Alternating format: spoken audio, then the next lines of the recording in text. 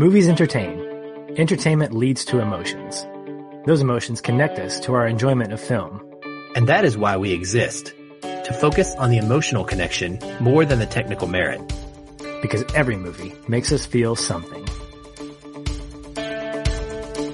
Hello, listeners. Welcome to episode 120 of the Feel and Film podcast.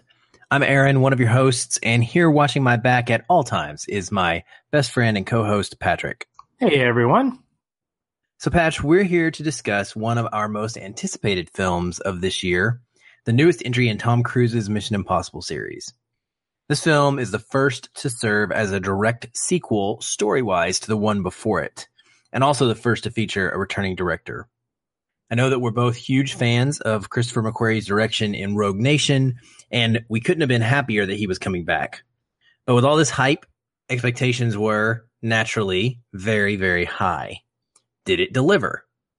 Your mission, listeners, should you choose to accept it, is to stick around while we discuss the first 5 films in the Mission Impossible series, and then we'll transition and talk quite a bit about Fallout.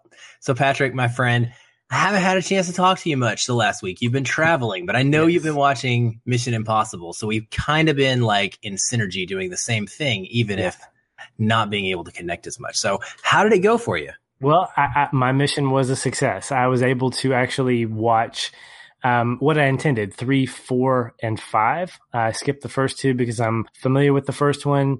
We all know about the second one. There's always a bad egg in every successful franchise, so I decided to skip that one. And what I enjoyed most was feeling like 3, 4, and 5 were really prequels leading up to this one. And I loved getting a chance to reacquaint myself with Ethan and his team, his relationship with is it Julia? His wife? Yes. And seeing these phenomenal directors coming in, starting with J.J. Abrams' feature film debut, that was really surprising to me. And seeing how they took this franchise and really made it into what I have personally enjoyed about it. What the first one gave us, 3, 4, and 5 have slowly just amped that up more and more. They've given us not just more of the same, but better. And familiarity and originality kind of coupled together to make what I think is probably one of the, it rivals for me the Fast and the Furious in terms of getting better with each entry, in my opinion. And with modern day action series, right? I mean, I would agree. I'm more a fan of the Mission Impossible and Fast and Furious series than I am the new Bond, personally. That doesn't mean that I haven't enjoyed those films, but not on the same level as these two series.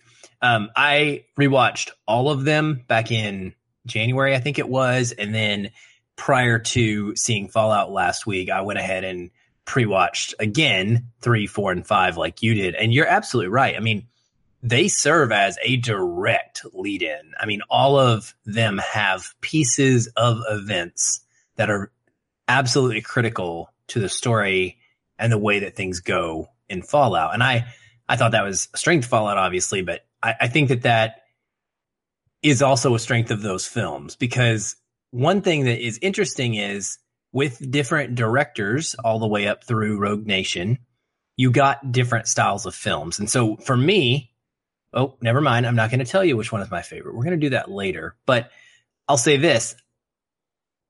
John Woo's style gives Mission Impossible 2 a very unique flavor. It's unlike anything else we've seen. Not just the film itself, but like the way that Ethan Hawke looks. There's a great video. I highly recommend listeners that you check this out. Patrick Willems, he was a guest on our show for our Quiet Place episode earlier in 2018. Great guy, fantastic thoughts, has a YouTube channel. Go watch his 2 Mission Impossible videos. There's one about the series, and that's the one about 20 minutes long that I highly recommend the most. But then there's also this second video about Ethan and Ethan's progression from movie 1 through movie 5 and kind of how it mirrors Tom Cruise's career. It's brilliant. It really is brilliant. And I couldn't believe how accurate it was when he started talking about, at Mission Impossible 2, Tom Cruise is the wild guy, the wild child who can, just wants to do crazy stuff.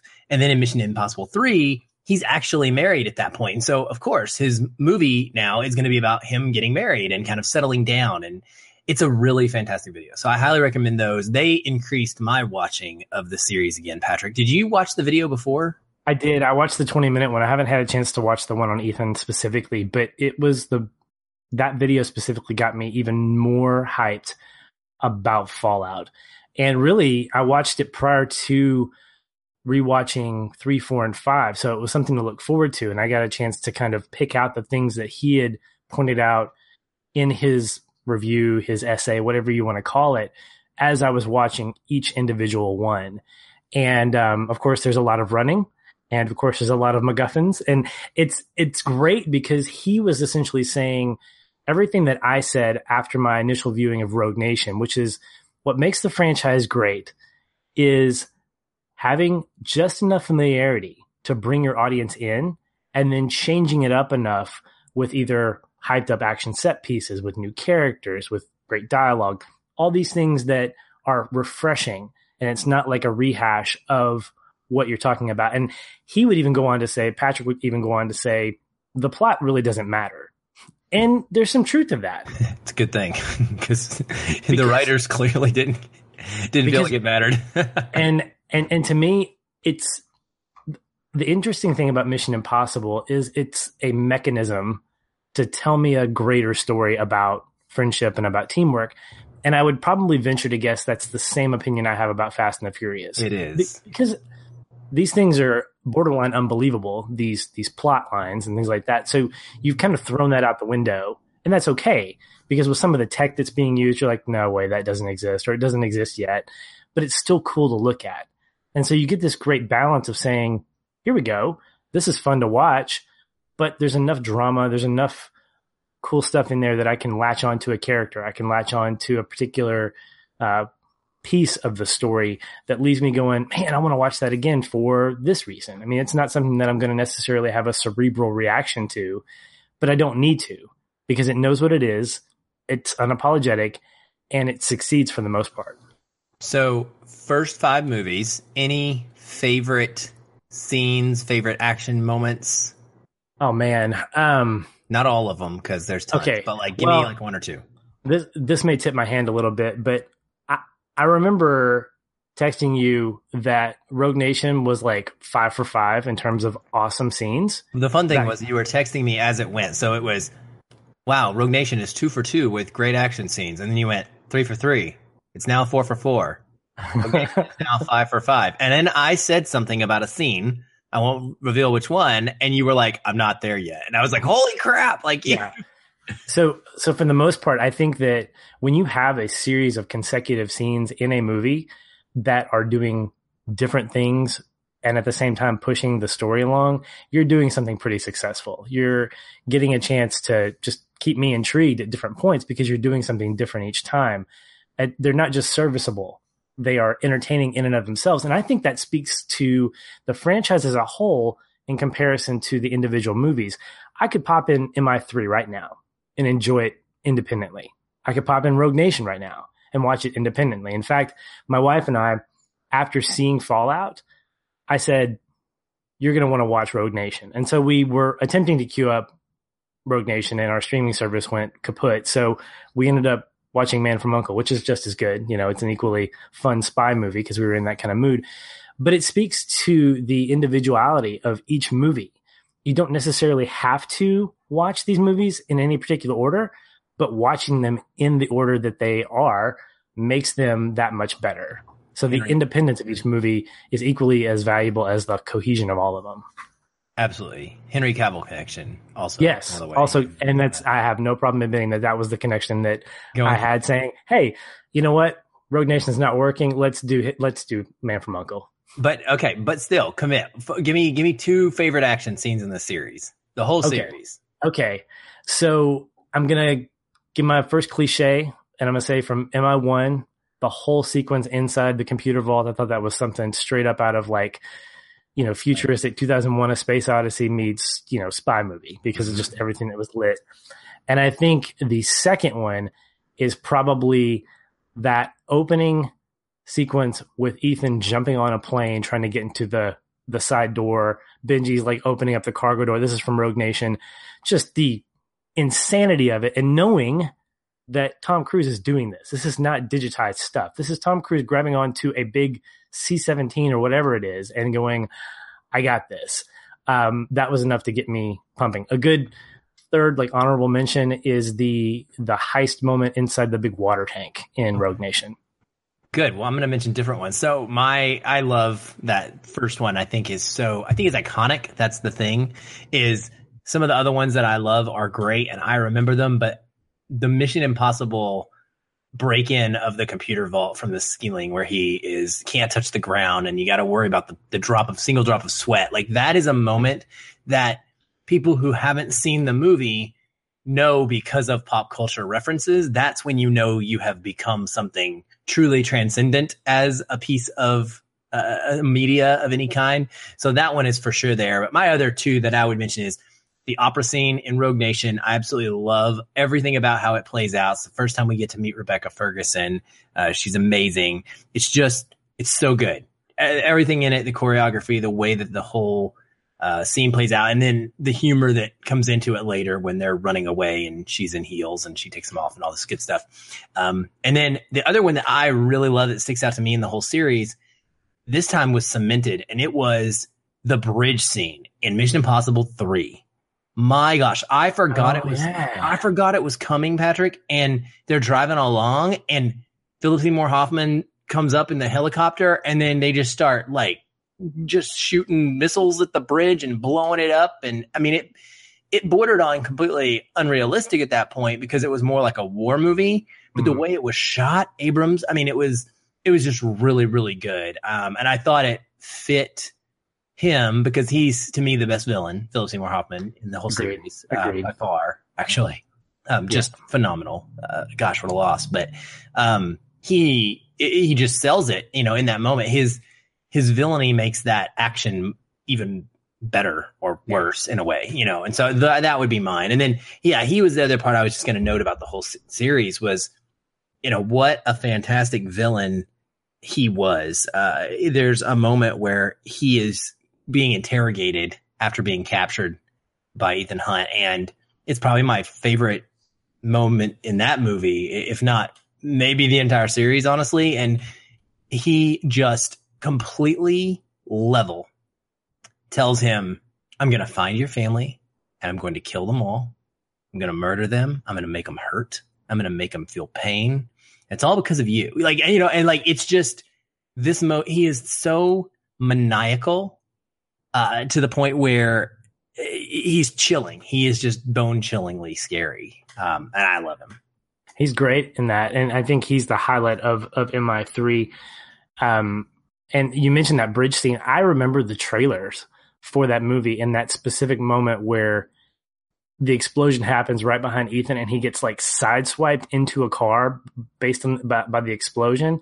And I remember the bridge scene happening and going, oh, this is when that happens, right? And so I was kind of gearing up for it when it happened. I was like, yeah, I love it. So yeah, it's a great scene for sure. Totally reminds me of True Lies also, by the way. For sure. I gotta feel like Abrams was channeling that on purpose. Knowing Abrams and the way that he does things, I would not doubt it for 1 second. And no lens flare either. Very little lens flare, I think, in MI3. I didn't notice a lot of it. No, but you know what there was lens flare in? There's lens flare in MI6 Fallout. There's definitely some lens flare. So that's for sure, yeah. Let's do some announcements real quick, and then we will roll into our main review. Listeners, we are embarking on a very fun and interactive month of August. Instead of doing a director month like we've done traditionally in the past with Nolan and Kubrick's filmographies, we are doing a director battle. We have created a 64 movie bracket, and we are working towards 4 picks that we will cover each week of August. So one each week, one of the final 4 participants. For full details on this, please go check out the very brief episode that we dropped. It says announcement, August Director Battle Month. Listen to that. It tells you what to do, but essentially come to our Facebook group, join it, and you can be part of the voting process. You can find out when the voting happens by listening to that episode.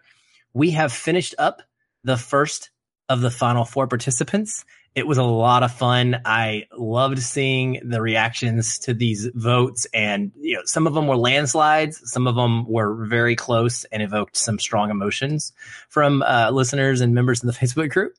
And we are happy to announce that the first film that we will be covering next week in this process is going to be Ridley Scott's Gladiator, which we're both very happy about. Not that we essentially would have been fine with any of the movies, but we both are big fans. We'll tip our hand a little bit, and we're going to enjoy the heck out of talking about that movie, I think. You might even get some nice little background Hans Zimmer music. You might. If you're lucky. You will be entertained, that's for sure. Yeah, hopefully we don't get any thumbs downs from don't need that.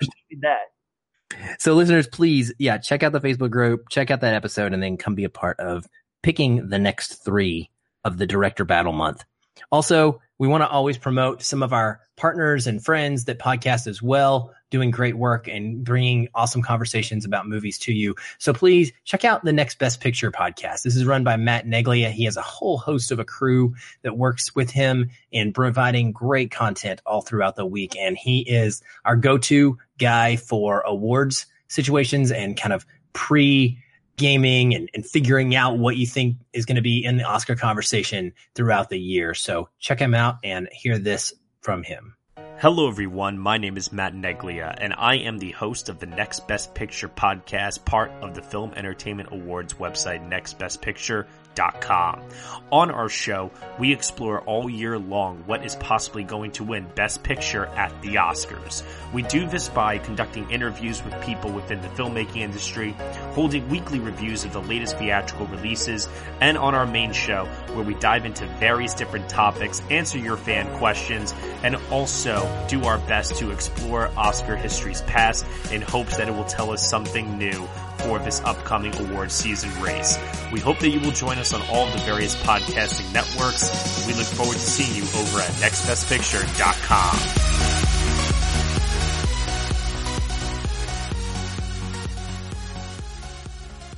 Alrighty, well, it's time to get into it. And as we always do, we're going to give you our spoiler warning. If you haven't seen Mission Impossible Fallout, then you're behind the curve, and I don't know what's your problem, but you need to get to the theater and you need to see this movie. For reals, it's a great film, and it is well worth seeing in the theater. This is an action movie that we don't get a lot very often, and you need to support it with your dollar if you possibly can, obviously within your budgets, but please do go see the film and then come back and listen to us. If you've already seen it, then you're safe, but we are going to spoil the heck out of this movie. It has plenty of twists and turns and things that you don't want to be spoiled about, so that's why we say this up front. All right, Patrick, it's one word takeaway time. And since I've been talking, I'm just going to keep talking, and I'm going to lead us into our one word takeaway. And also because I'm kind of proud of my one word takeaway. Okay. I mean, that's like the bottom line here. So mine for Mission Impossible Fallout is fusion. And no, that's not intentionally a nuclear device joke, but if the bomb fits, then it works. Don't shake your head at me. You liked that joke. The thing I love most about Fallout, honestly, is the way that Christopher McQuarrie has combined many of the best things about the franchise's first 5 films, like we were talking about just a little bit ago. This is one incredible movie experience. It has the personal emotion of Ethan trying to protect Julia, kind of call back to MI3. It's got the biggest stakes we've ever seen, basically on a global scale. It's got a wonderful depiction of team dynamics. Many of the films have great team dynamics, but this, to me, shows how it's more than just a working relationship for them. Obviously, the way that this film opens, it's very clear. There are multiple homages to previous entries and set pieces and just actual scenarios that happened in other films kind of being called back to here. And obviously, as has been talked about to death in the hype machine, this has some of the best practical action and stunt work that not only this series, but Hollywood has ever seen. So it's the blending of all of these elements together into one really fun movie that made it so great for me. And so fusion, that's my word. Yeah, and it's difficult to do that when you have so many moving pieces in terms of acting and writing and set pieces and all this stuff to bring something together that works. I think in our conversation on The Incredibles 2, one of the things that we had discussed either online or offline was about the fact that there was so much going on, but that Brad Bird made it work. It all felt like it fit. Fast forward a week or two later to Fallen Kingdom, that same thing existed, but to the detriment of the movie. And I think we're back to where we were with The Incredibles 2, where we have a whole lot of stuff going on and it all seems to work together, maybe with the exception of some things here and there. But the thing that I pulled away from it, and the one word that I could sum up my movie experience, was frantic. And from the very beginning, we are thrown right into Ethan's world. We've got this kind of weird fantasy thing that's going on, and then he's waking up and he's writing the mission. We kind of get what the plot is going to be. Not very complex. It's a bomb that's going to destroy the world. Same old Ethan stuff. And this is all before the credits even hit us. And let me just say this: I love the fact that most of these movies, I need to go back and kind of watch the intro to all of them, but they all call back to the original TV series and showing you little plot points in the actual opening credits, but not enough to necessarily make you go, oh, so that's what's going to happen. They're completely kind of random here and there. And I always love watching them and putting a mental kind of check mark in my head going, okay, I can't wait to see that. That's going to be a lot of fun. But I didn't feel like I could catch my breath. There was so much going on, and it seemed like everyone was a suspect. Things weren't what they seemed, and I wasn't really sure how things were going to turn out, which was good because I like being kind of the idiot in the theater of going, oh, I didn't see that coming. And I'm going to say that I use frantic in both a positive and slightly negative sense. And I'm excited to get into the conversation where we can kind of flesh that out. But frantic's probably the best way I can describe my Fallout experience. That's very good. And I would pretty much wholeheartedly agree with you. So yeah, let's talk about why. First, the film is being hailed by many as the best action film of the decade. There's a great thread going on right now, actually, in the Feel and Film Facebook group. And we've had this conversation before, but there's many more members this time around than there were the first time we talked about it. And the conversation is around the word masterpiece. One of our contributors, Don Shanahan, from Every Movie Has a Lesson, is a strong voice against the use of the word masterpiece for pretty much anything 20 years or more recent. He likes to keep that word reserved for when directors are done with their work. And he just really likes to protect the sanctity of the word masterpiece, or even the word great, that we as critics and as film fans throw it around way too flippantly, declaring things a masterpiece, like before we've even seen it a second time. And this is very reminiscent of what has been taking place with this film, Mission Impossible Fallout, over the first couple of weeks of first reactions. People have been calling it the best action film of the decade. They've been calling it the best action film of the century. They've said that it is, the first thing that's ever beaten Mad Max Fury Road from a few years ago, yada, yada, yada. So my question for you first is, what do you think? And specifically, how did you feel about it compared to something like Mad Max Fury Road, which is like the gold standard of our decade? And then I know I'm giving you a lot of questions here, and I'm going to answer them all too, but I also want to know what your favorite set piece was, action-wise, in this one. I think it's two things. One, I think it's difficult to put the word masterpiece on anything that is based in an action-oriented genre. I mean, you could, I guess it's in its own subcategory of action movies, you could throw that word around. But when I think of masterpiece, it's like when you think of the word masterpiece, you think of Oscar contender. And to me, the only time you're going to see anything in Oscar categories is in technical stuff. You're never going to see it for Best Actor. You're never going to see it for Best Picture. If it's nominated, you're going to know that it's really just more of a head nod, like, hey, it's just a thrill to be nominated, but we're not going to get it. I walked away from Fallout going, that was pretty great, but I'm not going to call it the best. I'm not going to call it my favorite. I I think what it had was a lot of stuff. And I think the bigness of it, the spectacle of it, and the way that the spectacle was in a lot of ways very tightly choreographed, tightly filmed, tightly told. I think that's what's probably giving it that sense of wowness, that wow factor.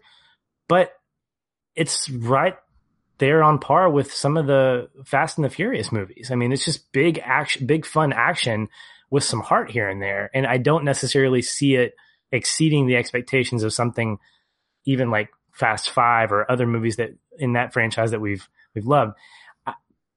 Mad Max, I think, is kind of living in its own world, literally and figuratively, when it comes to a movie like that, because it's doing something that's very different in terms of its genre. I mean, Mission Impossible is somewhat of a realistic technology and crazy plot notwithstanding, but we can tangibly relate to that. We see Mad Max as something of more like a fantasy thing. And so I think it kind of elevates the action because of the world that it's living in. Whereas Mission Impossible, Fast and the Furious, even Bond to an extent, you're still living in some of that. You've still got that groundedness to it. And for me, I didn't walk away feeling like this was incredible. In some ways, I felt kind of disappointed because of some things I wanted to happen but didn't. So, favorite action piece in this one? It's probably going to be the sequence where they are, I'm trying to think, breaking out Solomon Lane. I thought the abruptness of it was really kind of cool, especially when it followed the whole mental sequence that Ethan Hunt goes through of like, I don't want to kill people. Him just ramming Solomon Lane into the water and then seeing how all that played out. I thought it was pretty fantastic in that the whole motorcycle, car, everything, and the humor in it was really fantastic. Yeah, definitely good. I mean, I agree. And I think I'm not getting into the masterpiece conversation right now and what I believe. There's, like I said, there's almost 200 comments right now in a thread going on in our Facebook group. People with not millions, obviously, but like lots of different perspectives to explore. So I would encourage people to check that out. But for me, I do think that there is something to be said about not proclaiming things masterpieces when we've seen them one time. Maybe it's a personal. I've just recently this week really tried to find a way to check my own self because I know that I'm an emotional person. I mean, that's what we talk about on this podcast is how we review movies based on our emotions. We are acknowledging that we're emotional creatures and that's how we respond. And I get wrapped up in this hype. I have my entire life. It's not something I can fight against. I don't have that type of willpower. And so I have to do something for checks and balances. But I know for me, when I see a movie a second time, it's drastically different. It can be drastically. I mean, my thoughts on a film 3 days after seeing it can be drastically different because I might have forgotten all about it. And I can get swept away by the initial viewing mixed with a lot of hype. And I think it's important to let longevity have its say, I guess, overall. So in that regard, I would say Don is correct. I don't know what the number is, what the right length of time is, but I think movies need time before we can call them the best of whatever we want to proclaim. And, you know, when it comes to this one, I really enjoyed most of the action. I didn't have a problem so much with the franticness of the action itself because even though I didn't feel like I could catch a breath, I was engaged and entertained. What sets this apart is that it is practical and it is real stunt work. When you know that going in, it just makes things feel so much more serious than something like Fast and the Furious, where you see hundreds of cars flipping down the street, you know, at one time. You know that there's some CGI and some crazy, you know, effects that are involved in that, and it's not actual humans.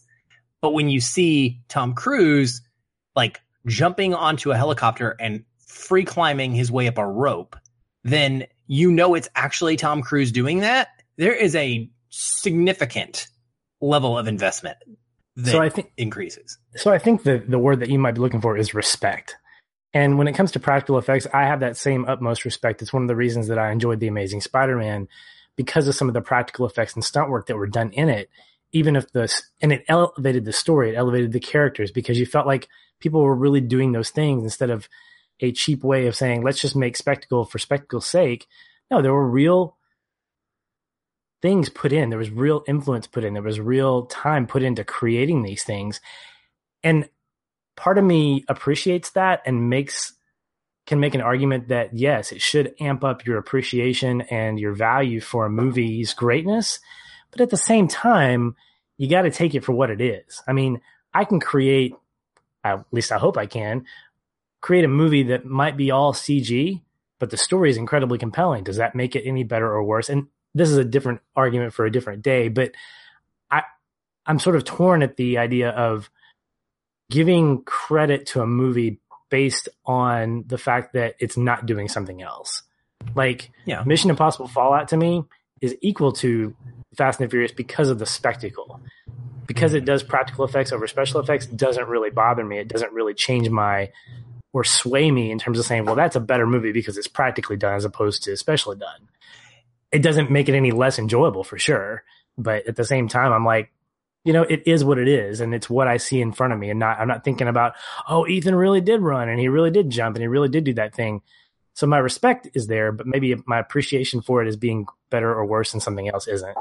Interesting. It's definitely higher for me. I mean, I see, and I'm only talking about the action here. I'm saying, specifically the action. So when I see him jump out of a helicopter in the Halo sequence, which is probably my favorite sequence of the film, as far as the action goes, I mean, that's what it opens with. It's incredible Halo jumps. Awesome. And I see that and I know it's him and he's flying around out there. It just makes it more real for me than if I know it's CGI, if it's a movie that has that, or if it's stunt work.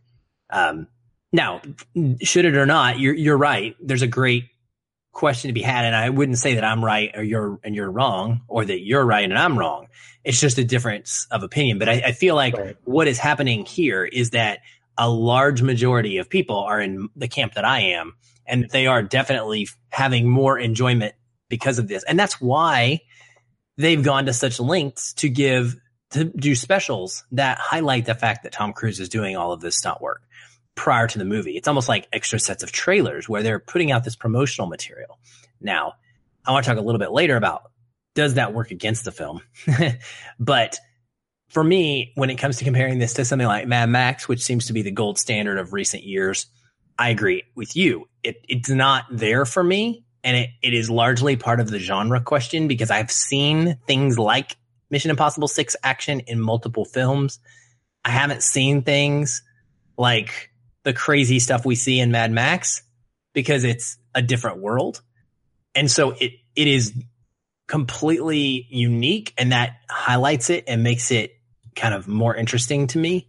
It makes it stand out more to me. One of the problems I have with the action in this film is the helicopter sequence. And a couple things. One, the fact that we see so much of it in the trailer, the fact that we've gotten those stunt work promos where they show all of this I don't know what to call it, but they show the actual footage of Tom Cruise like working on these stunts. So we know these big action pieces are coming.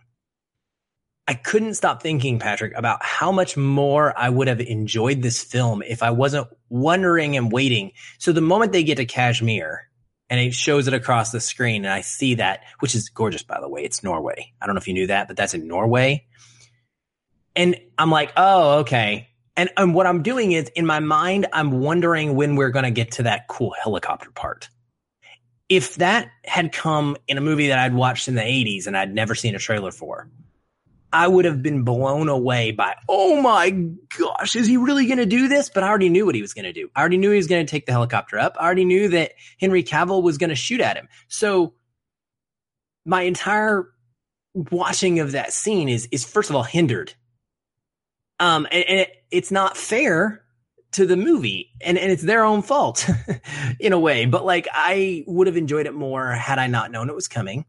The other problem I have with that scene is the ending of it, because for all of the stunt work and the practical effects we get from Tom Cruise, it grounds the movie for me like I said, and it makes me feel like it's more lived in and more just on the ground level realistic. And when they change the tone at the halfway point of this helicopter sequence, it goes from really crazy and kind of on the edge of believability, but like wow factor, to now you're just another movie with helicopter like cockpits rolling toward each other and not exploding and perfectly stopping at the edge of a cliff, and everything becomes lucky. You know, we stop the bomb in the split second of time, and you're hanging from a cliff, and you have to catch it before it falls. And there's like all of these perfect things that have to happen.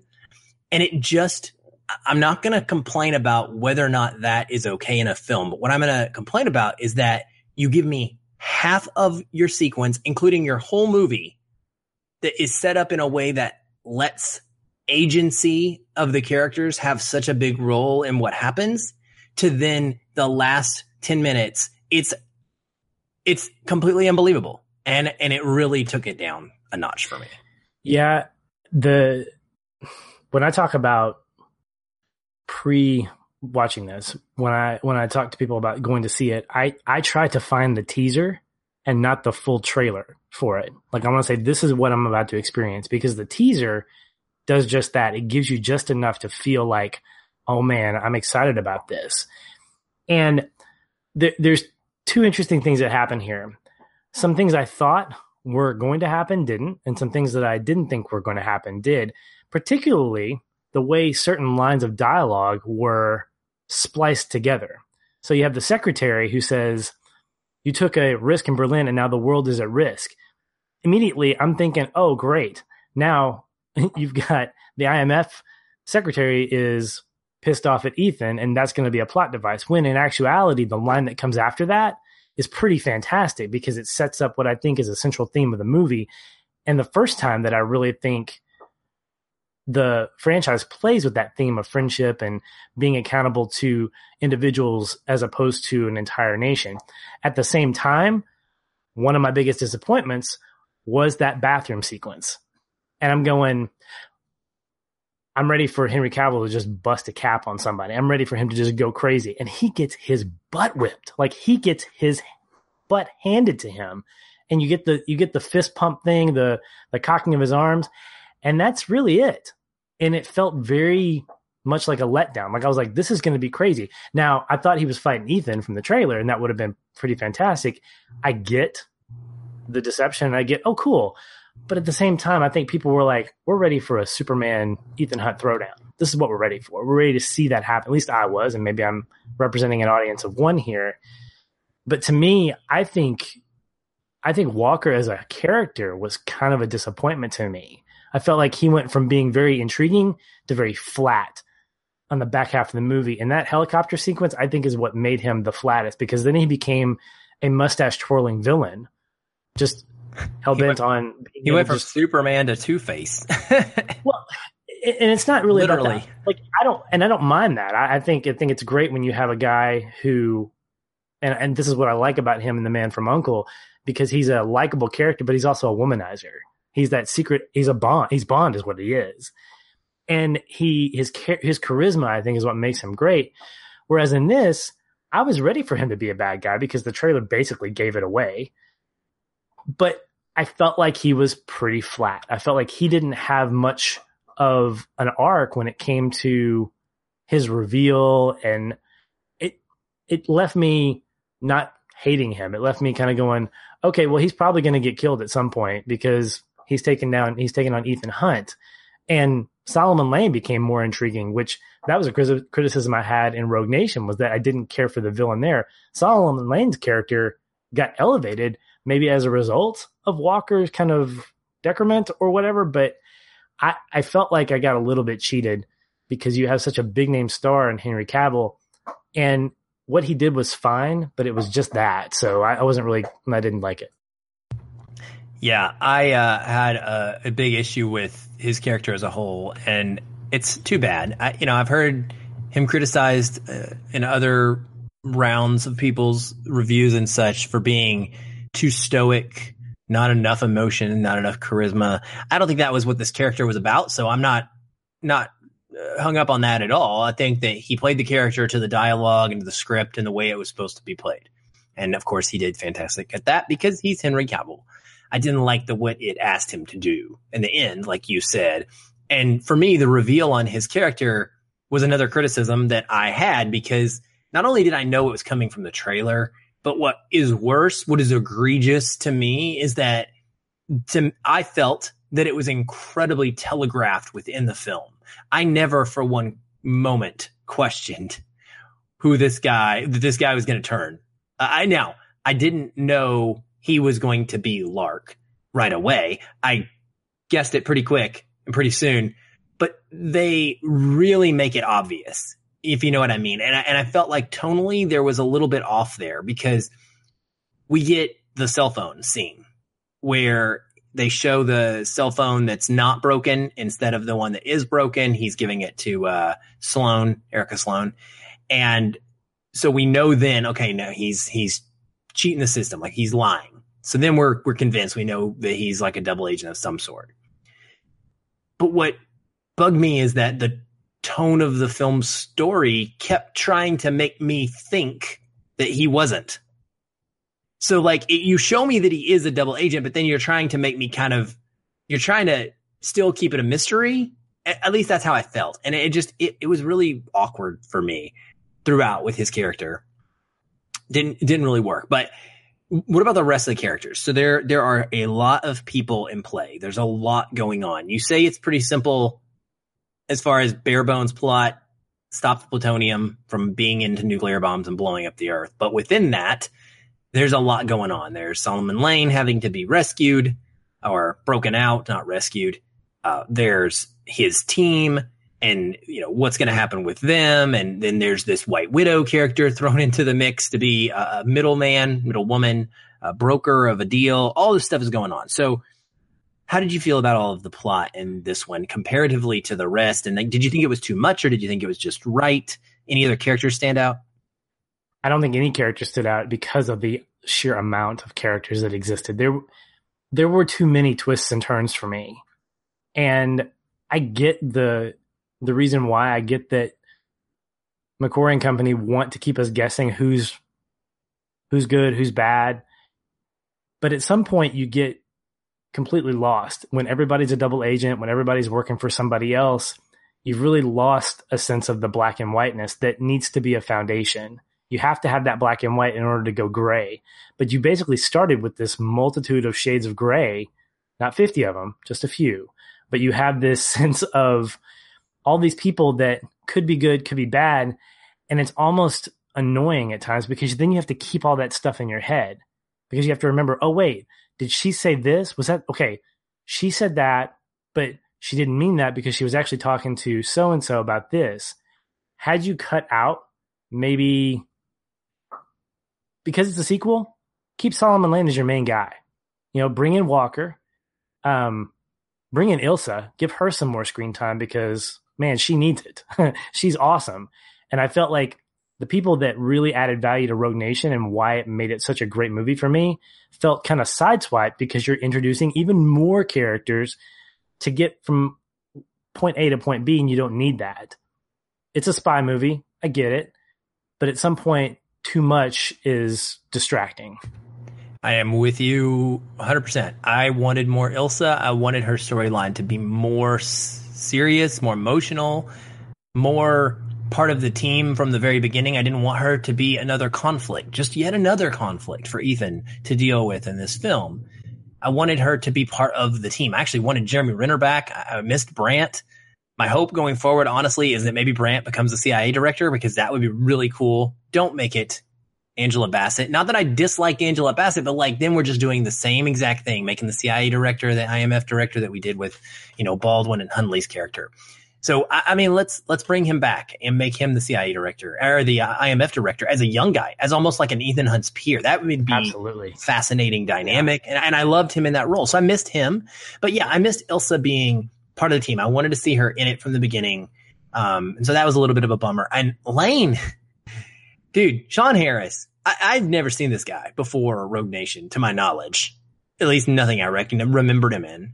He's fantastic. And the nuance that he brings in this movie is amazing. And it's so few scenes, but yet he knocks them out of the park. I think one of my favorite moments of the whole movie is when they're driving and his head cover has been off, and they get up to Ilsa, and she's chasing him, and she shoots at them, and he's like, "Is that Ilsa?" And he's like, "And she's trying to kill you?" And he's like, "Interesting." And you can just see on his face, he's like, "Well, things have like certainly changed since I've been away," you know, and like he's processing in that super villain way that he's super, you know, he can figure it all out, and that's what he's doing. He is definitely more fleshed out in this, and I love his character more in Fallout than I did in Rogue Nation, because he was that mustache twirling villain in Rogue Nation, and he feels human. He feels like he has purpose. He feels like he has a bigger global agenda that's not being informed by exposition. You know, we don't have to know about the Syndicate to know what his real motives are. I mean, that manifesto is one of those things, but he feels genuinely evil. I won't put him up there with Philip Seymour Hoffman. I think there's a level that he gets that nobody else can touch in this franchise, but he comes pretty close. He's a great second. Yeah, I would agree. And, you know, if he was the only thing going in the film as a villain, he might be able to have that same gravitas and pull that off. But like you said, there's just so much happening. And, you know, I loved Benji and, what's his name? Duncan. Ving Rhames. I love their characters in this one. I like the fact that Benji, you know, things pay off. Benji gets to wear a mask. Yeah. Those homages we were talking about, I loved that. That opening. Well, this is also criticism, but I liked the opening scene where they fake the hospital room, which is exactly the opening of Mission Impossible 1. Yep. And these things happen frequently throughout. But with that scene, another thing that had occurred to me where it took me out of the movie a little bit emotionally is, along with the opening dream sequence where Ethan wakes up and he thought that the world was being nuked during a time he was with Julia, and, you know, Sean Harris's character, Solomon Lane's like voiceover talking to him in his nightmares. There's that sequence where you mentioned it during the breakout scene, and before it plays out, we see it play out and we think it's actually happening, and Ethan gets up to the point where he has to murder someone, and then it stops and we realize it's fake. There were a lot of these fake out scenes, a lot of them. And it culminated in Benji wearing the mask to dupe Agent Walker. So there's this whole lead up, and this very well might have been like the best scene in the movie to me, but it got ruined because Benji says, like, you want me to put the mask on at this? So we get the payoff. Benji's been wanting to wear a mask forever. Now he gets the opportunity to wear a mask, but Ethan's telling him, you got to wear a mask and be Solomon Lane, and you got to go meet John Lark. So you're going to get killed. And you could very well get killed. And they all acknowledge this. And so it brings the level of danger up, right? The stakes are raised. But then we get the awesome reveal that Benji has faked it, and it's Benji that stays behind, and so not Solomon Lane, yada, yada. But what this did for me, buddy, is it retroactively ruins that emotional moment that Benji is having about the fact that he's going off to be dead. Now, it makes Benji as a character a very good actor because he pulls it off. But I was, as a viewer, connecting to the fact that Benji was putting his life on the line. And in reality, Benji's not doing that in the same way. Does that make sense to you of why that kind of bugged me?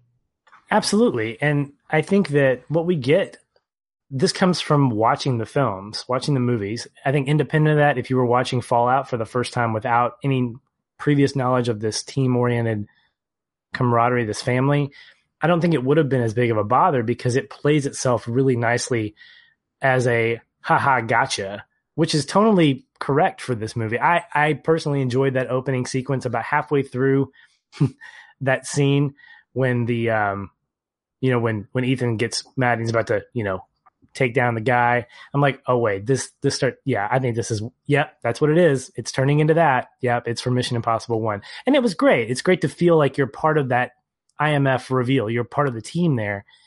And it's nice when you hear Walker say, yep, it's the IMF, just a bunch, it's Halloween at the IMF, just a bunch of guys wearing. And then in the theater, I remember hearing somebody go, yep. Somebody literally goes, yep. And there was a laugh. And so it's played really well for humor. But at the same time, you're exactly right. For most of the movie, and maybe for previous films, I can't remember, Benji he's wanting to be in the field. And he wants to be a part of this and be part of the action.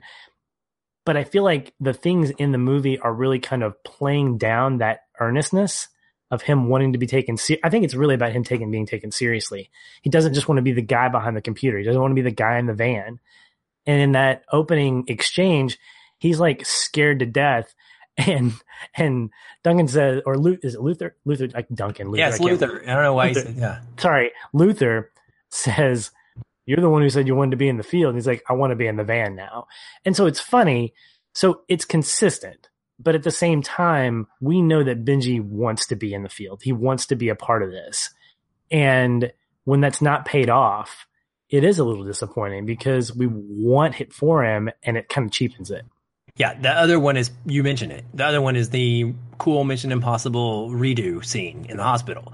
And what it did for me is it lessened the impact of Ethan Hunt going after the guy and Luther holding him back and saying, that's not who we are, Ethan. And he says, well, maybe that is who we should be, which is a very powerful moment. Like in the entire series, Ethan Hunt is about ready to throw his ideals out the window because he needs to stop these nuclear bombs from going off. Like this is a big deal. Like the world is in chaos. Millions of people have died. Millions more could die. Like everything is on the line. And then it's like, whoop, everybody was acting. And I'm like, no, like there goes that incredible character development point of him having to make that decision. He's not really having to make that decision, because he's faking it. It's all a ploy. And so, yeah, it was so close. And I mean, I still enjoy it. That's the thing. It speaks to the craft, right, of McQuarrie and the team and everything. Like, I love this film despite these things that I would consider flaws that keep it from being great. But let me say this. I think that, and we try not to compare movies, but I got a similar feeling, but I was more respective. I've got more respect in the Mission Impossible Fallout experience than compared to something like Thor Ragnarok, where everything was played for humor. There are moments in this movie, and again, I feel like this entry is really calling direct attention to the importance of family, the importance of being a part of a team that wasn't directly talked about, but from the very beginning, when you see, so if those scenes threw you out, I think one moment that would really connect me is the moment during that exchange at the very beginning where Benji's scared to death and Ethan looks at him and says, I'm not going to let anything happen to you. And it's repeated several times in the movie. And McQuarrie's saying, this is real. Ethan's not just trying to be funny. He's not just trying to rest assure his teammates. He's like, no, you're important, Benji. Both of you guys are important. My whole team is important. And I think that it could have been reinforced better by not having those kind of aha gotcha moments, but I don't think it was lost. And I feel like there's some of the heart that's threaded through most of the movie that I liked a lot was the fact that I wasn't beaten over the head with the fact that Ethan cared deeply about his team, but it was said enough to remind me that in the midst of all this action, there's a guy who cares about the people that he's working with. Well, that leads into something. I wanted to talk about a few of the themes in this, and really it's just kind of some really strong quotes that are made. And you're talking about one now. At the end of the film, after Ethan has saved the day, of course, we get the Erica Sloane apology, essentially. And she tells him, she says, we need people who care about the one life as much as the millions. That way, I don't have to. I found that fascinating. I love that line. I wondered what you made of that, because this is, like you said, one of the most defining characteristics of Ethan Hunt is that he will choose one life over millions. It's the reason they get put in some of these situations is because he is unable to make that call to sacrifice someone that he cares about, or anyone really in general. So how did you feel about that being the way that it wraps up in her comment? Well, I think it ties into what she does when she compares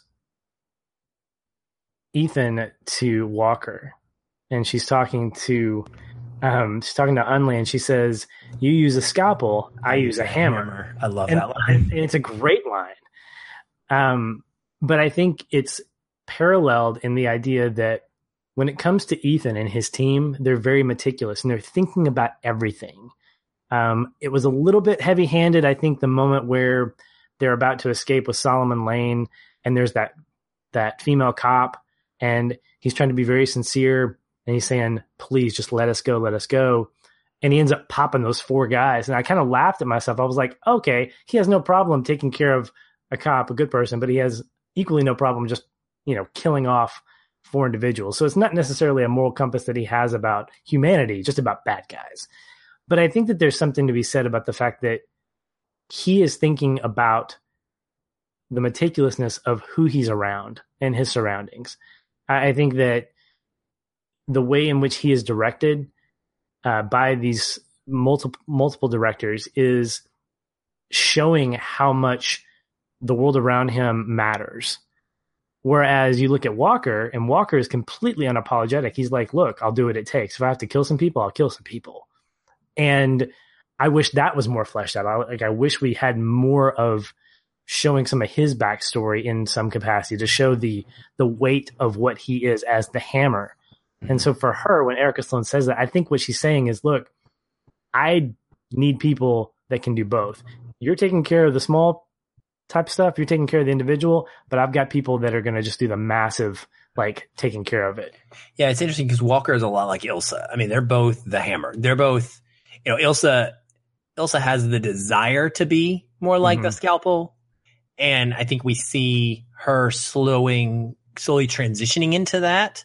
But she starts off really like Walker. It's point A to point B, and if you're in the way, she even tells Ethan, she's like, "Don't make me go through you," right? Like, she's going to get what she needs done, and if there's collateral damage, there's collateral damage. Walker is the other extreme, so she's kind of like in between, making that transition. And I agree with you. I think, in a sense, the government in this case has to have both, because there is a time when it's going to be required. And this is the great ethical debate, right? Do you let millions die because you wanted to save your one friend? Like, what is the cost of a single life? What is the decision to be made there? And it's a great debate. And it's awesome that the film makes us think about that. But Erica Sloane also represents the drones in our military world. I mean, anytime we see her, when there's a conflict, she's on a cell phone. She's far enough away that she doesn't have to feel responsible or feel emotionally accountable to what's happening. Yeah. She has Walker to do that for her. Look at all those guys that came in to take down the IMF team. Whereas you have Hunley, who's right there with Ethan. And again, he's right there. He's tangible. And I think that, to me, that's a visual representation of how these two organizations work, where you have personal touch, you have personal connection, team versus I'm just going to send people and whatever happens, happens. So good, man. That's a great point. I love that. I love talking about that in general, the idea of fighting our battles from too far away. I bring that up a lot, and I like how you're mixing that in here. There's a couple other the quotes that I want to talk about thematically. One is the "hope is not a strategy" line that Walker uses on Ethan. Is it, in your opinion? He says that Hunt's results speak for them. Walker tells Hunt that it's not a strategy, but do Ethan's results speak for themselves? Or, like is also said, is he just lucky? It's kind of a devastatingly evil thing, right? But I mean, he might be good. He might be bad. I don't know. It was a great chemistry moment as well in the film as a line, but it made me think a little bit more. I think I think I would agree that hope's not a strategy, but I think it's a motive. Like, I don't see hope as being something that the IMF team are at the forefront, or maybe even in the back of their minds thinking about, how can we make this better? I think they're trying to complete their mission. But I think that how they handle themselves in these situations, particularly going back to that sequence where Ethan's thinking about what would happen if he had to kill all of these innocent people, these cops, I think that speaks to how he processes. So I think hope lives in that. I think the idea of making the world better lives in that, but I don't think it's a strategy. I don't think it's what drives him to solve the mission. I think what drives him to solve the mission is get the plutonium, defuse the bomb, and do whatever means necessary. But I don't think hope is necessarily at the forefront of his mind, or the IMF team's doing that. Yeah, I find it interesting because in a way, I think that it is. There are a lot of scenarios where they have to hope things go the way that they planned in order for the result to be the one that they are seeking. And in that sense, it is kind of a strategy at times. Or maybe we could word it as it's a lack of a strategy. You know, it's what it remains when there is no strategy, or when the strategy doesn't fulfill. It's what there is. Yeah, it's what you're left with is hope. But I like that it brought this up, and it made them question the different styles in the way that Walker and Ethan process. Because there is no hope to Walker. It's black or white. It is or it isn't. And we're not going to trust and have faith in anything other than ourselves. And Ethan believes in the team and believes in exterior circumstances more so than him. The other one that I want to hit on real quick is the manifesto, written by Lark / Walker, we learn, and it drives the apostles and Solomon Lane throughout the film. And that is, the greater the suffering, the greater the peace. So, do you think the villains had a point? And that's the bare bones question. Oh, man. I don't know what to think about that quote, because it could feel so like, yes, that's really great. And at the same time, it could feel like, that's just really cheesy. I look at that, and I think it's how it's delivered that I'm still on the fence about. As a line, as an ideal, I think it has weight to it. I think that there's some truth to that. But when you've preceded it with the syndicate, and what I think the actions of the syndicate maybe reinforce that ideal more so than I think that manifesto drives people to do something of what they're going to do. I didn't like it. I think that the line itself doesn't work for me, because I don't think the actions that take place afterwards or during or as a result of line up completely with it. So it didn't woo me. It didn't sway me as being like, that's a great line. To answer your question, sure. I think anytime you have some kind of ideal and you're trying to push out your vision to a person or a world, then yeah, you're going to be able to justify it. I mean, it's very much a Dostoevsky kind of thing. Whereas if you feel like you're extraordinary, then you're extraordinary because nobody can change your opinion. And I think that this line kind of omits that. So what I found interesting is that I fully bought and believed that Solomon Lane was engaged in this line of thinking. He truly committed as a zealot to this idea that the greater the suffering, the greater the peace. He was willing to die at ground level with the nuclear bombs because this is what was going to change the world. He believed in his cause and was willing to give his life for it. Walker, I never believed that. And that's what's interesting, is because Walker's the man who wrote this, essentially. He's the one who came up with it in the movie's script, right? Like, that's what they tell us.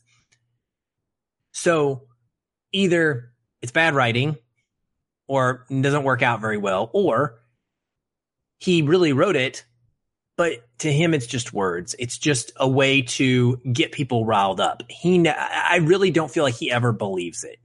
You know what I mean? Like, his actions don't necessarily believe it.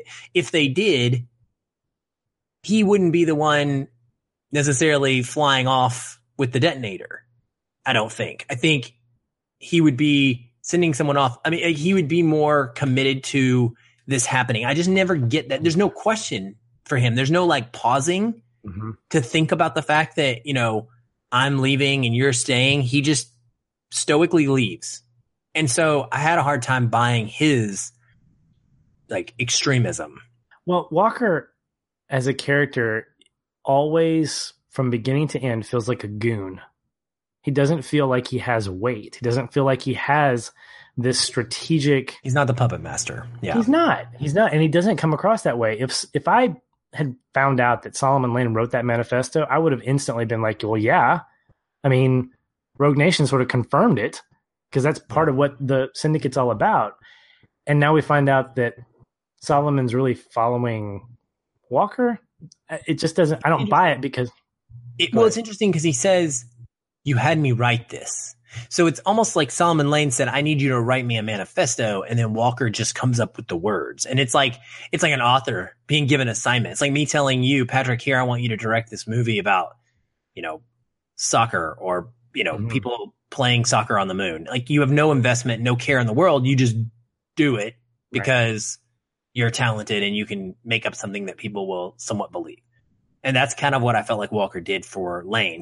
He came up with these lines, but he never really bought them. Gotcha. He never really believed them. And well, that's consistent with his character. That's better. Yeah. I think that's better. And that does make more sense from the film perspective. And as an ideal, I think it's very true.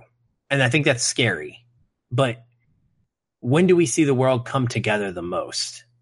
It's in moments of tragedy. Now, it's typically fleeting these days in our times.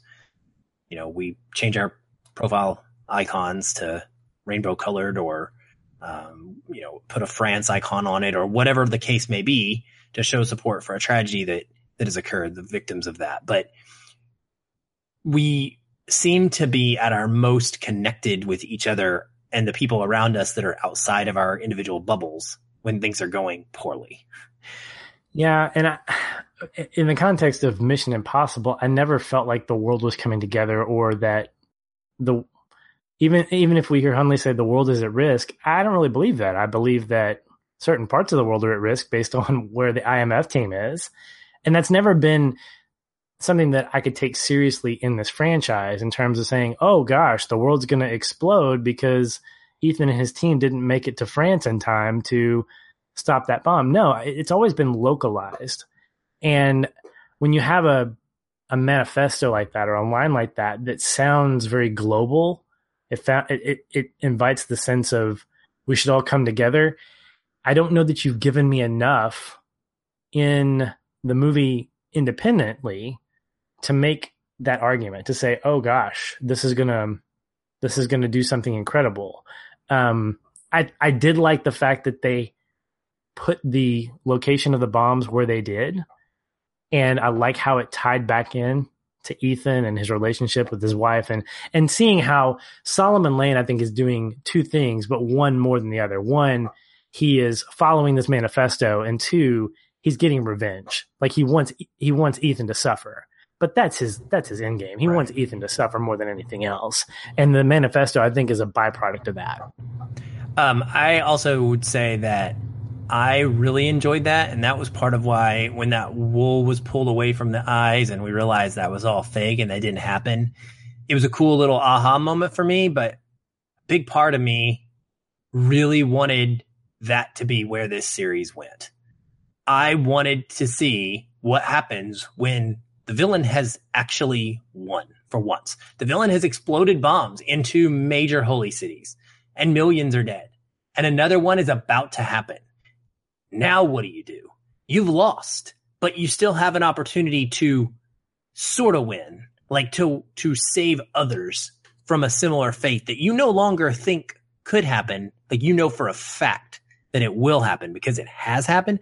Like, that story to me would have been incredible to tell. And it would have been unlike anything we've actually seen in this genre, because we always stop the bad guy. And even if they stopped him before the third bomb going off, like the world being actually changed because they made the choice that Ethan made. Like, man, I couldn't help but like the whole film think in the back of my head, gosh, I wanted to see that movie. For sure. As much as I would probably want to agree with you, I think you would lose the essence of what the franchise is. And at the end of it all, you're expecting Ethan and his team to win. Maybe some casualties here and there. But if that didn't happen, you'd essentially just change the weight of the movie franchise as a whole. It would change everything. That's true. Maybe that's what Fallout should have been. It's Fallout. It's like, no what more would jokes. happen? No more jokes, right? It would become drama all over. And I think that would feel lost to me. That's fair. That's fair. So I guess I'll say this. I not upset that this movie didn't do that, but it made me wish that we ever would get a movie that does. Like, show me a movie that goes that serious, or a series, and make another one, make another spy flick series that goes that route. Because Mission Possible. Well, we missed anything that you wanted to touch on before we get to our rankings? No, I think we pretty much got it there. All right. Well, I waver on these, and I'm going to commit. So at least those of you who are listening are going to hear me commit. I have a lot of ties in this series because it's hard. It's a cheat. It's such a cheat, though. It's so hard. But so I'm gonna do it the right way. Okay. So for me, and I'm gonna count up from the bottom. The worst one, Mission Impossible 2. I know that it has its fans out there. They're very few and far between. Again, contributor Don Shanahan of Every Movie Has a Lesson. If you guys want to go seek somebody out that loves Mission Impossible 2, that's your guy. He will defend it, like the rest of us. But it's fine, and I don't hate it. I enjoy it for the most part. It's just by far my least favorite of the series. After it, I have to say this one is going to be my 5th favorite in the series. It was tied kind of in a ranking area there with Mission Impossible 3, but this most recent viewing of Mission Impossible 3 for me pushed it up so much because of the emotional storyline that's it's not just personal and emotional, but it is very streamlined, which is, this one has some of that too, but it's not streamlined. It's got so much else going on as well. So I liked Mission Impossible 3 a little more. So from the back, 2, 6, 3. Then I'm going to go with 4 and 5 are so tied together. There's like only a little bit of each one that I don't like. I got to say Rogue Nation is after this as far as toward the back, and then Ghost Protocol, and then my favorite in the series is Mission Impossible 1. So I know you didn't follow that at all, listeners, because it was completely confusing. So here's my rankings. Mission Impossible 1 is my favorite. I love Brian De Palma's gritty take on the series. I think that it is the most spy genre-like traditionally, and I think it gives us those iconic moments. It starts everything, and I just think it's a perfect film, really. Second for me is Ghost Protocol. Right behind that, Rogue Nation. Right behind that, Mission Impossible 3. Right behind that, Fallout. And then ... Mission Impossible 2. That's a great ranking. ... That's funny. Well, all right. So we definitely agree on our least favorite. Number 2 is leading the pack there for least favorite, not because it's bad, but because it just feels different. Like there's just so much about it that doesn't feel cohesive, tonally, cinematically. All these things that it feels like a different action movie altogether. If you named it something else, then I would be okay with that. Like Ethan Hunt goes AWOL or something, or Ethan Hunt gets a really long hairstyle. I don't know. So 2 is right there. When I say this, my next lowest is a distant, like closer to the top. I'm putting Ghost Protocol here only because there were a lot of things about the rest of these movies that stood out to me in a surprising way that made me go, oh my gosh, this is better than I expected. So when I watched Ghost Protocol, it was exactly what I expected the most recent time around, and in some ways a little bit less wow for me. There's a lot going on, And you're exactly right. There's a lot about it and Rogue Nation that are pretty much neck and neck in terms of just the wow factor, the action set pieces, the camaraderie, the dialogue, everything is great. But I put it here as a distant second to last place.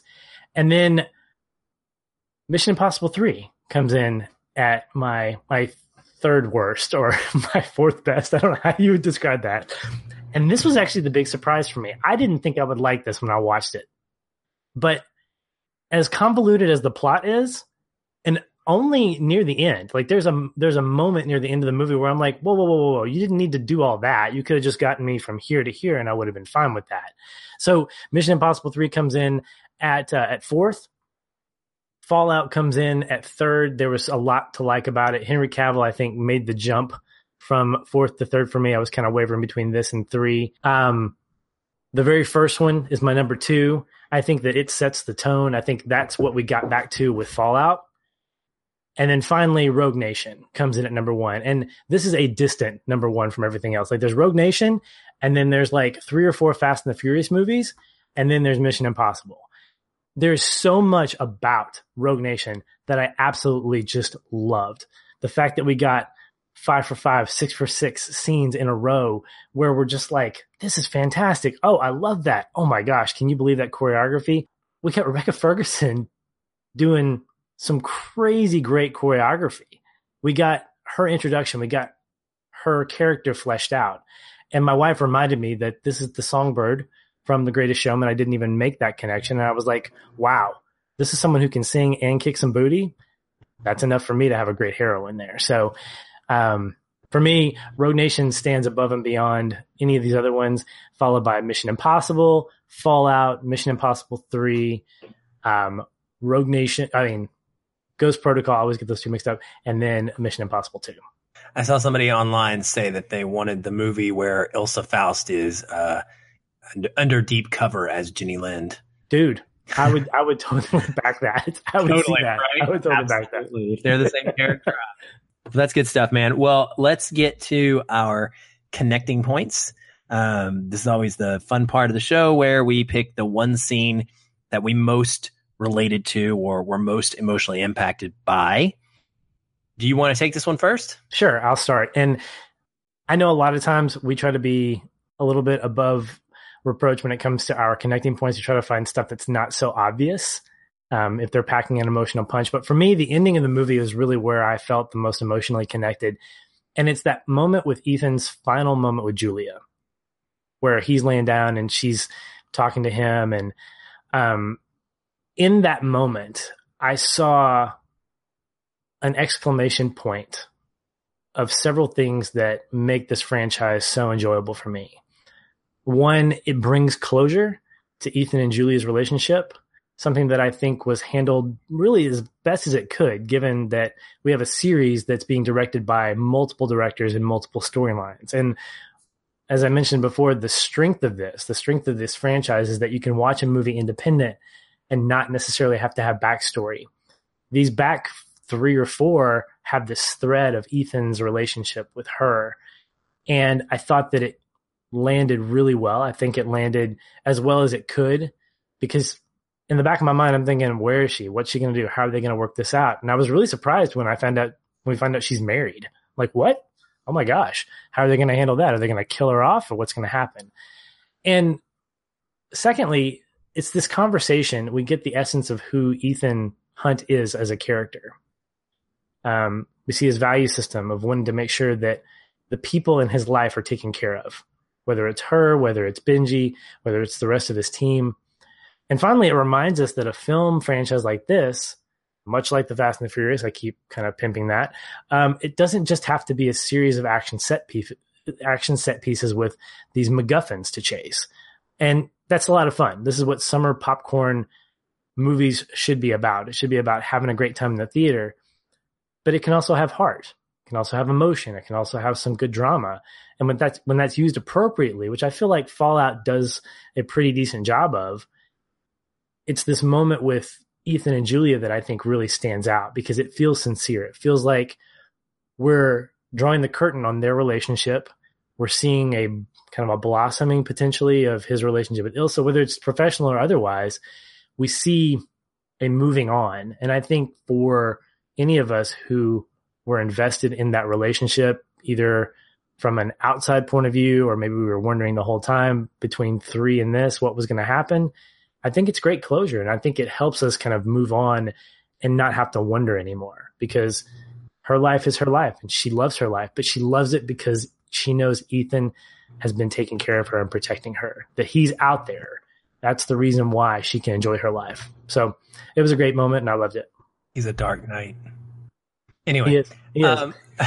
He's Batman. I think that there's something really amazing about the way that this ends with her. And I think that it's because Solomon Lane as a villain pulls the almost Philip Seymour Hoffman-esque trick off of bringing Julia into the mix intentionally in order to make it hurt more for Ethan. And the brilliance here is that in doing so, because of who Ethan is, you essentially have given him his superpower. You have made him more determined, and you have made it less likely that your plan will succeed because of that. Because now he does care more because he wants to save that one life more than the millions. And I love how it works out like that. I think that was really well done to bring her in and the way that they wrapped her storyline up. So that's a great one, man. Definitely worthy. Mine, despite the criticism, and that's how much I love this moment, despite the criticism that I lobbied a little bit earlier with the Benji mask switch, the entire tunnel switcheroo scene for me was just the epitome of this team in action with the way that this series has gone and everything kind of working together. It had all the parts. So it's lighter in action. It does get some action. And I kind of draw my connecting point of this scene out a little bit. So it's everything that happens in that tunnel. And so I get all of these different pieces. It's got Benji assuming the role of Lane and getting to wear that mask finally. I didn't care ultimately that it was a fake thing because it was such a big deal to him. Like, when you've got a character who wants to do some little thing like just be a part of the team by wearing a mask over and over and over, mentioning it every movie, and he finally gets to do it, and it's such an important time. I love that. And he's really good at it. We learn that he's a great actor at it, and he sells it. Then we find out that director Hunley is in on it too, which was an awesome reveal and shocking. Was not expecting that. I totally bought that he was about to just give up on Ethan because that's what the other directors would have done at this point. And so that's the way. It's a great switch for us. And then the moment we realize that it's Benji and not Solomon Lane is so great because we get this humor. We get Benji saying, "It's just the job," to Walker. Fantastic line. And then we get Hunley saying to them, "Oh, you were doing so well up until then." It's like this amazing turn of events, right? And the way that Henry Cavill plays this as Walker is wonderful as well because he's genuinely shocked. He is genuinely surprised for a moment. But then we also get this fantastic shootout in the tunnel where this crazy stuff is going on, and it takes a total team effort to pull off this double cross and to get out of this situation. And yet we also still get the tragedy in this moment of Hunley's death, which was way more impactful on me than I ever would have thought it would be. It's played perfectly, in my opinion. It's not overdone. He doesn't have the kind of last breath, last words, fakey kind of last thing that everybody does. Like he says his piece, he's trying to, but then he just dies. And it just took me through so many emotions. This one section of the film that it's the most memorable part of Fallout for me. So when I think about this movie, most people may think about that helicopter sequence, or they may think about that halo jump. Maybe even we think about something smaller like Ethan and Julia. But for me, it's going to be this sequence. And it's largely because of the team dynamic in play and what's going on there. Because to me, just like Fast and Furious, and you've said it several times, Fast and Furious is about family. Mission Impossible is about the team. And this nailed it perfectly in one room. So I'm glad that you chose this because one of the big criticisms that I had, and I'm not going to harp on this, was just the length of the action sequences. And that goes back to my one word takeaway is the franticness of it, I think was contributed by the length of some of these scenes. I think they could have all, with the exception of this one, been trimmed by 2 or 3 minutes. We'd go back and forth. And at some point I'm like, okay, that's enough. Okay, let's move on now. The tunnel sequence, though, felt perfectly paced. It felt perfectly timed. It didn't feel like it lingered. It's particularly the moment with Hunley. And it really felt the tightest of most of the big action pieces. And that's hard to do. I mean, I'm not criticizing any of the cinematography or the choreography.